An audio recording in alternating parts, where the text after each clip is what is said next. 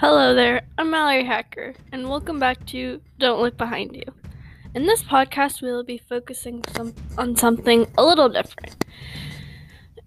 In this episode, we are going to be discussing near-death experiences, sometimes called out-of-body experiences. I was lucky enough to get an interview with someone that has had a near-death experience, but more on to that in a bit. An out-of-body experience is when someone gets hurt in some way and their soul or ghost starts lifting out of their body. The body is in severe distress, hence the term near-death experience, and is deciding whether it's going to stay alive or not. Physically, the body has lost a lot of blood flow and/or oxygen. One of the theories of NED's near-death experiences is that they are a flight of imagination. Not many people experience something like this. I'm very lucky to have gotten to talk to someone who has. A search of the internet can bring up a lot of first-person narratives of near-death experiences.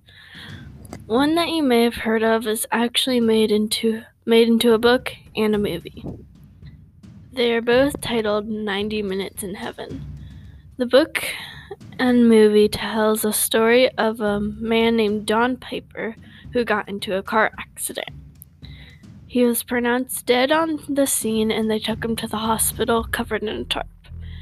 After 90 minutes in what he calls heaven, he awakens and claims he visited a dead relative while there.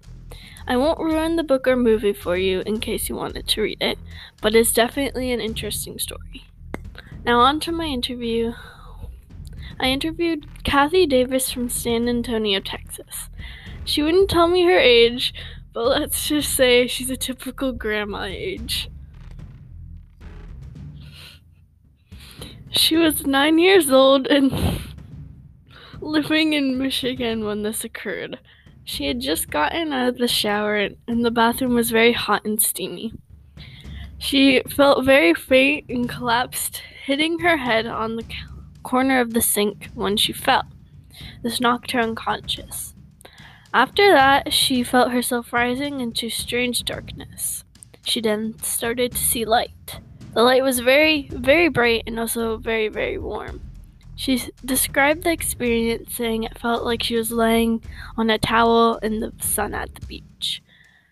She said it wasn't very, very scary, but peaceful and fuzzy. She continued to rise and came up to the clouds and saw a very faraway castle. And like any curious person, she really wanted to see it up close. But that's when she heard someone shouting her name. It was very faint, but she knew it was her mother's. And that's when she started sinking very slowly. Then she saw darkness again, and there she was, in the bathroom, wedged between the sink and a hamper. She was later diagnosed with a concussion, but suffered no lasting damage. While this occurred many, many years ago, she still remembers it like it was yesterday.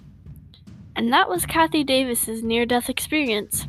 Do you believe in near-death experience? Would you be scared? I definitely would. Anyway, thanks for listening. Don't forget, if you want to, you can give me one of your ghost experiences at don'tlookbehindyou@gmail.com.